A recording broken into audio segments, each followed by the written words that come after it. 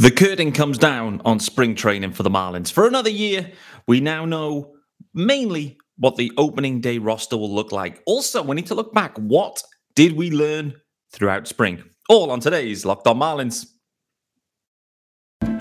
You are Locked On Marlins, your daily podcast on the Miami Marlins. Part of the Locked On Podcast Network, your team every day.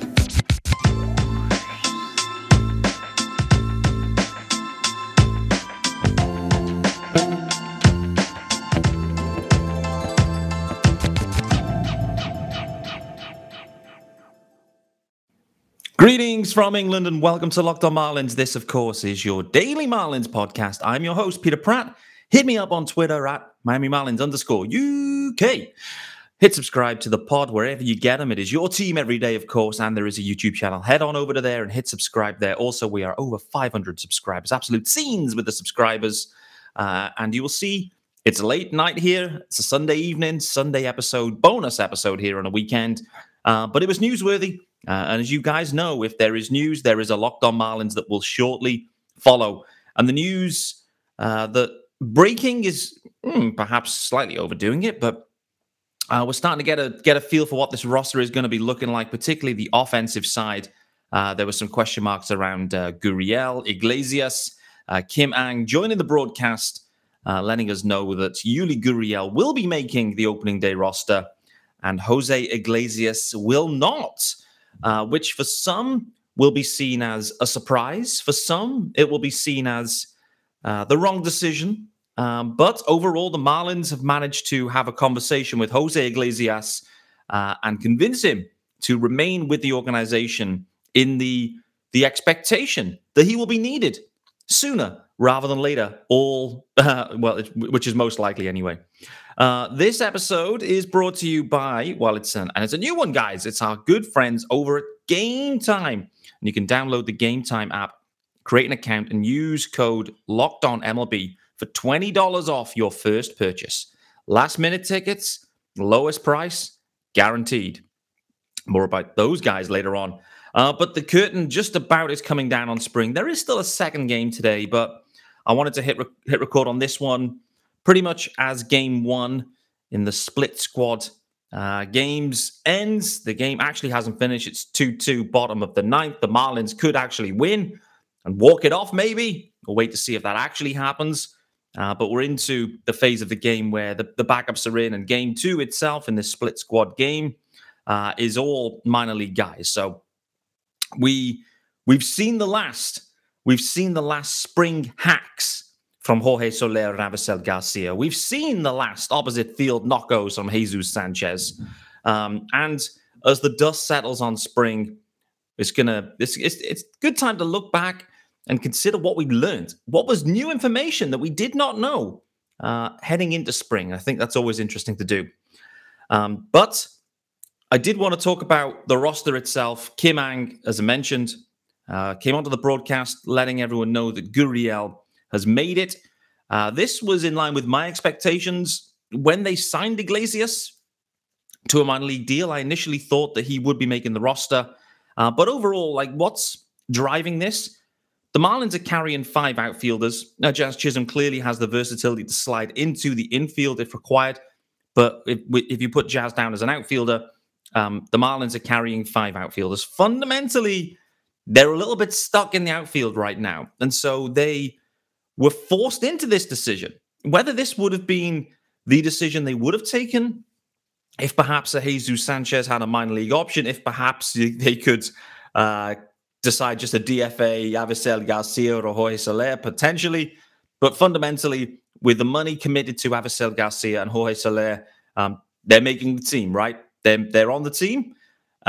Jazz is in center field. He's making the team. Brian De La Cruz, one of the best hitters in baseball in September. He's done nothing really wrong in spring. He's making the team. Jesus Sanchez, patchy 2022, but what we did see is against righties, and he is a lefty stick, and they don't have a ton of lefty sticks. He offers some power from that side. The shift rules will help Jesus Sanchez, and overall, he's had a very, very impressive spring. So the Marlins were kind of trapped in the outfield. It's meant that with two bench outfielders being carried, plus the backup catcher, plus John Birdie, that's effectively your full roster, right? So there was just no space for Jose Iglesias due to this outfield situation. And so Iglesias, I think, will be a valuable piece, and we will see plenty of Iglesias through the season for certain. He, in effect, becomes next man up. And in some ways, next man up for anyone. If anyone goes down on the roster in the next week, 2 weeks, month, whatever it might be, Jose Iglesias will be up. He will be the first guy. It doesn't matter, apart from catcher, but it doesn't matter if it's an outfielder. Iglesias will be the next guy up, in my opinion. So that's what I think Kim would have been selling to Iglesias, that, hey, listen, we can't find a spot for you. We're in a bit of a bind with our roster construction because of some options and some money committed. Wait, and you will play. That's the sale to Iglesias. And I think when he does get up, there's a real decent chance that that platoon situation will start to occur on a relatively regular basis. If Joey Wendell is healthy, of course, as well, where Wendell will handle the action against the righties, and Iglesias, with a good record against lefties too, will handle that. Overall, for the Marlins, that is a win to convince Iglesias to remain in the organization, to be there as the next man up. They also have Garrett Hampson, which equally provides probably the next man up after Iglesias. His versatility there. He's played a lot of center field too. And, you know, he won't be the direct, I wouldn't say the immediate plan B for center field with Jazz. I'll talk about Jazz shortly as well. I think what we have seen is in the last 2 games, Jazz hasn't been in the lineup. Who's been in center field? Brian De La Cruz. So again, we're starting to get some insight here as to what the roster will look like when they mix and match. If a guy's having a day off, you know, this is one of the questions, right? They've already had to get Jazz moving out to center field. They asked Jesus Sanchez to do it last year. Jesus Sanchez has played a touch of center field, but overall, I think in the most recent games, we're seeing that Brian De La Cruz is probably the next man up to handle that. Because fundamentally, they want De La Cruz to get the at-bats too. Skip Schumacher's already called it out. We want De La Cruz taking the at-bats. They want Jesus Sanchez taking the at-bats against righties, not against lefties. Absolutely not. Never, ever again. So overall, the offensive side is exactly as I thought it would be around, I don't know, 3-4 days ago when I put it out there on Twitter, what I thought my opening day roster would look like. From the pitching side, this has become a little bit clearer more recently as there's guys that have been hurt plus guys that have been optioned, leaving the Marlins with just 13 healthy guys in and around camp that are still. So it became pretty clear the last day or two. I'd say the one key element around this is that Braxton Garrett's going to make the team. Braxton Garrett, he's pitching later on today, so we'll see how he finishes his spring. Overall, Braxy, it's been a really poor spring for Braxton Garrett. And he's going to make the team, though, likely as this kind of long man role, which I think is interesting, considering how effective Braxton Garrett was when he came up. So the Marlins are asking him to do something a bit different. I did talk about it maybe a month ago on the show to say I thought that there's a reliever profile in Braxton Garrett I think could be really effective. So overall, I think he will have success out of the pen for certain. There's some strikeout ability there with Braxton Garrett across multiple innings. He can spot start when required. However,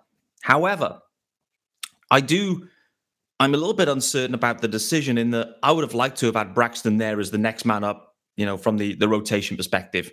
If something happens to one of the starters, potentially you slide Braxton Garrett upwards. We'll see how stretched out he remains. If that isn't possible, you're then asking Daniel Castano probably to come up being the next guy up there. Maybe Devin Smeltzer, maybe then Uri Perez. But I think in spring, what we did take away and maybe learn is Uri isn't quite ready yet for the major league level. And I think it's unfair for us to expect him to just come up and light it up. It isn't far away with Uri Perez clearly, but there's still some development there. And that's maybe a tease into what we learned from spring. So with that being said, let's get into. There's 2 ads actually. There's 2 ads in this segment, and the first one is one of our new ones, but a goodie. A newie, but a goodie, and it's got the graphics, and it's got the QR code. It's got it all. Ultimate Pro Baseball GM. Yes, sir. So, I've been talking about this one for a week or so now, and, it's a fun game. And I'm sure there's plenty of people out there that enjoy this type of thing, the simulation type games. And if you've ever dreamed about becoming an MLB GM, managing your own professional baseball franchise, well, your dream can come true with this game, and it's definitely for you. And listen, you get to manage every aspect, the full plethora of management, playing through the season and leading your team to glory. You're responsible for hiring the right coaches and staff, managing team finances, scouting and drafting players, managing personalities, navigating your franchise through all the free agency decisions, the ups and downs of a season. All of this in a challenging and realistic game world. Ultimate Baseball GM is completely free and playable offline, so you can play on the go as you want and when you want to. Locked On Marlins listeners get 100% free boost to their franchise when using the promo Locked On in the game store. So make sure to check it out. To download the game, just visit probaseballgm.com. Scan the code, which you can see, or look it up on the app stores. That's probaseballgm.com. Ultimate Baseball GM. Start your dynasty today. And as I mentioned, it is a double ad extravaganza in this segment. So let's get the graphics rolling. Here we go. And this is a brand new one. They're the sponsor of the episode. So I've already mentioned them, but Game Time. Yes, sir. And if you've ever had any stressful experiences about trying to buy tickets, finding them last minute, hunting down the best price, all of this stuff that comes with trying to source tickets. And this is relevant now, right? We're just approaching, we're 4 days away from opening day, opening weekend. Tickets are going to be at a premium, guys, right? So this sounds like the perfect one for you now. And it's the perfect place for last-minute ticket deals. You can forget planning months in advance. Game Time has deals on tickets right up to the day of the event. And that includes exclusive flash deals on tickets for football, basketball, baseball, concerts, comedy, theater, and more. They've absolutely got it all. The Game Time guarantee means you'll always get the best tickets in the same section and row for less. Game Time will credit you 110% of the difference. Can't say fairer than that, I'd say. So what do you have to do? Here you go. To get tickets without the stress with Game Time, you download the Game Time app, create an account, and use the code LOCKEDON-MLB, all one word in caps, LOCKEDON-MLB, for $20 off your first purchase. Terms apply. Again, create an account and redeem code LOCKEDON-MLB for $20 off. Download Game Time today. Last minute tickets, lowest price, guaranteed. That is a very compelling offer. I absolutely love it. So, roster stuff done. We know what the roster's looking like. I'd be interested to know how you're feeling. Let me know how you're feeling about this roster. When we look at spring, the overarching thing, my main takeaway from spring is the concerns around the offense remain. That has to be the main thing. Actually, the main thing to say is we've gone through spring without any major hiccups health-wise. Other teams have had guys, we just saw Rhys Hoskins, casually fielding the ball at first base, ACL, done for the year. Edwin Diaz obviously celebrating the WBC, done for the year. So Gavin Lux, done for the year. This can happen. The Marlins have not had it. What I would say is Jazz has missed the last 2 games. We say it by all accounts is precautionary. He's being held out, some sort of fatigue or stiffness or something in his right arm. Who knows?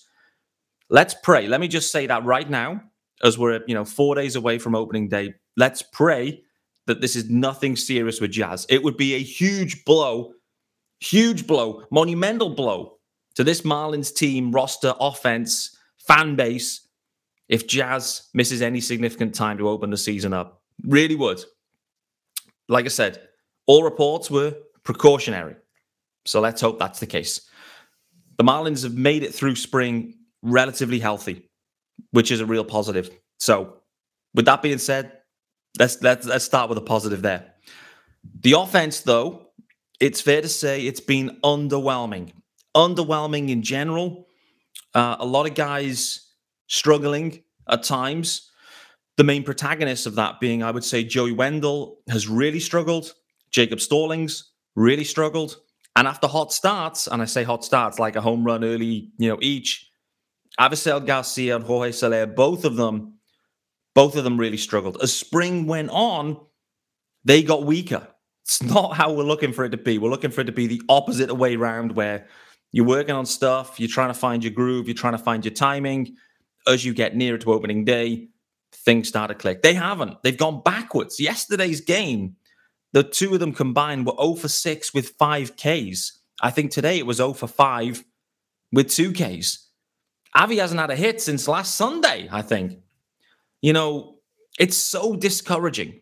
So discouraging for the Marlins that they have 25% pretty much of their total roster spend on Avisel Garcia and Jorge Soler combined. Those two have to perform. They have to perform and deliver for the Marlins. They have to. For this team to have any hope, those two have to perform. And right now, coming out of spring, it's fair to say there is some nervousness around that being the case.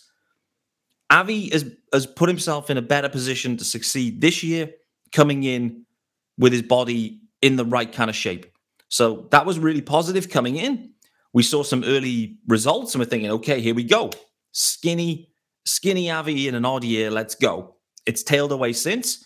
Does it mean anything? Does it matter in spring? No, it doesn't. It doesn't. But as fans, and I'm sure as a player, he would like to have the confidence rolling into the new year that I'm seeing the ball well. And, come opening day against Max Scherzer, I feel good about barreling up some baseballs against Max Scherzer, driving in some runs there for this Marlins. I don't know where Avi will be mentally around this right now. I don't know where Jorge Soler will be mentally. Both of them have had a real rough stretch the last kind of week and a half, maybe even longer.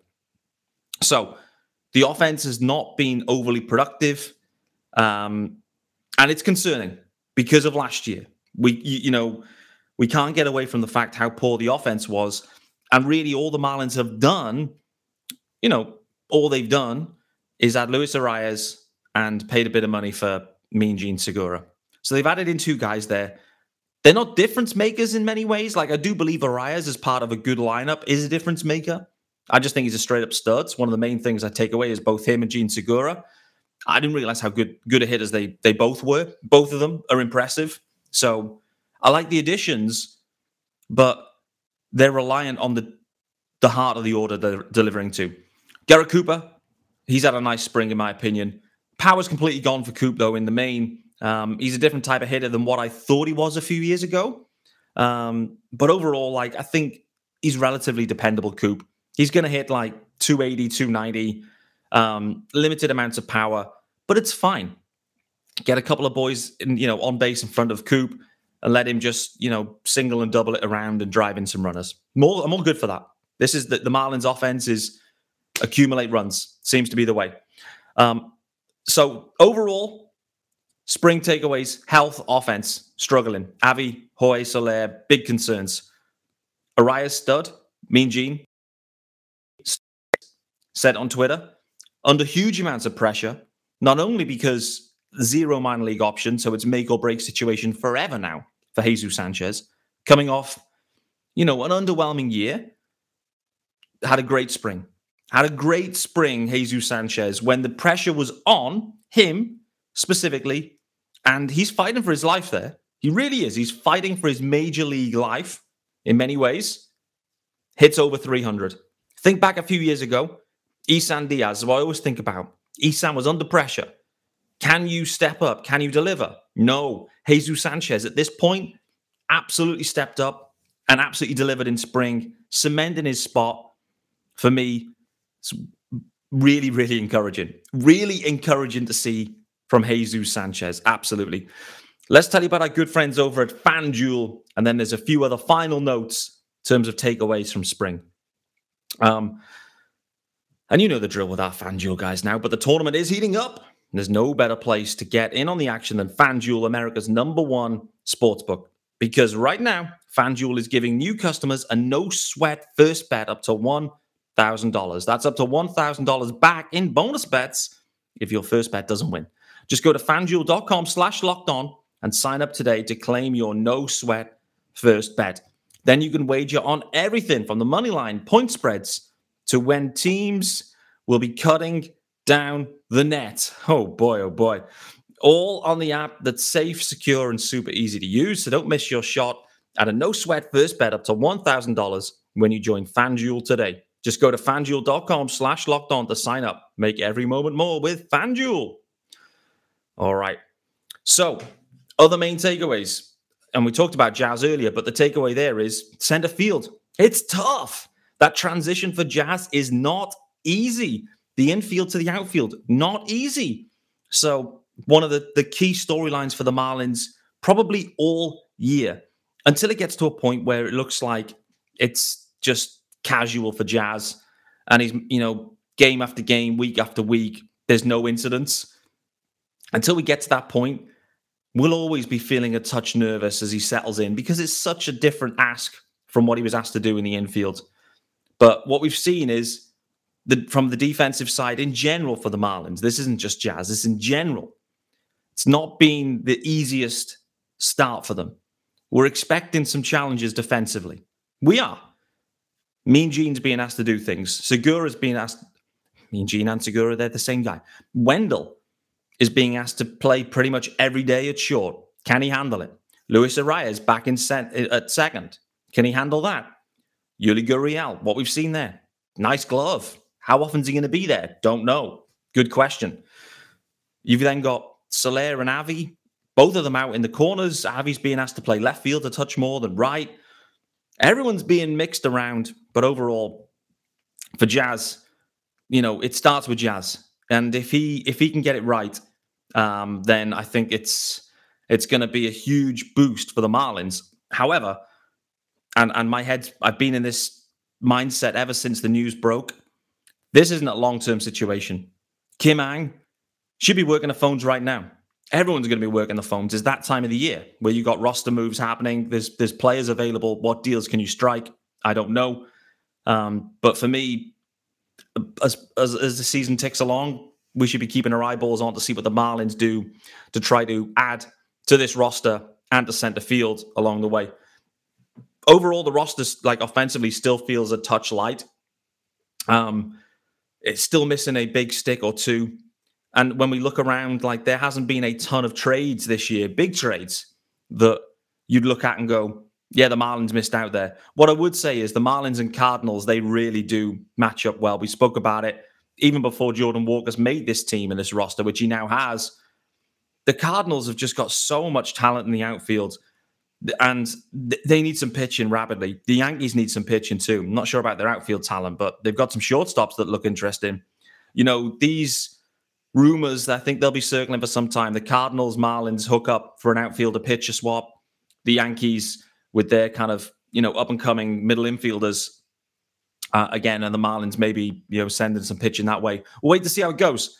What I would say, though, as well, is that the pitching itself looks very nice. We've seen Sandy go bananas over the weekend, faced 9 hitters, struck out 8. Edward Cabrera then came and took on a loaded Cardinals lineup the day after. It looked even better than Sandy, which is crazy to say. I mean, the Astros lineup that Sandy faced was not overly strong, but Edward Cabrera looked right. Trevor's looked great. The pitching has looked great. The pitch clock seems to be working for the guys. They're working at a rhythm, at a pace that suits them. I mean, there couldn't be any more confidence you could have in a rotation than this Marlins rotation this year. Okay, you can maybe point to Johnny Cueto and say, it's been a bit of a poor spring. But Cueto knows what he's doing. He's going to be absolutely fine. Just about keeping healthy with all these guys, for certain. But the pitching has been glorious to watch. The offense has been poor. The defense has been a little bit hairy. Overall, I'd say it's been a real mixed bag for the Marlins, but actually, they kind of look like what we expected them to look like. And that's, many people say, well, it's spring and they're trying out things, but the overarching feel is the offense isn't overly upgraded from last year, and last year it was poor, and the offense hasn't delivered in spring. The defense has taken a step back, and I feel like that's played out. The pitching looks nice. The bullpen looks upgraded in parts, but I say the rotation remains the crown jewel for the Marlins. So overall, I don't think we've learned a ton. I think the Marlins are showing us that they are what we thought they were. Can they switch it on and switch gears offensively when they face off against the Mets in opening weekend? That's the main question. The Marlins got a real tough month, to be honest with you. But they've got the Mets. Twins are then coming to town. And then also the Mets is the Marlins and Mets again. So in that space, the first 3 series, real tough series. The Marlins need to hit the ground running, lean on the pitching. Can the defense play? And can the offense do its thing? One final thing before I get out of here, because I have run slightly long, but lots to mop up on today. The WBC shone a light on what Lone Depot looks like packed out. And I do believe that if the Marlins can generate this momentum in this season or in the next season, that there will be days when they're packing out Lone Depot on a relatively regular basis. With that being said, guys, thanks for making Locked On Marlins your first listen of the day on a Sunday. I'll be back tomorrow on Monday, digging into more recap, more news, probably getting Sean Barrett in the house as well. I'll see you then.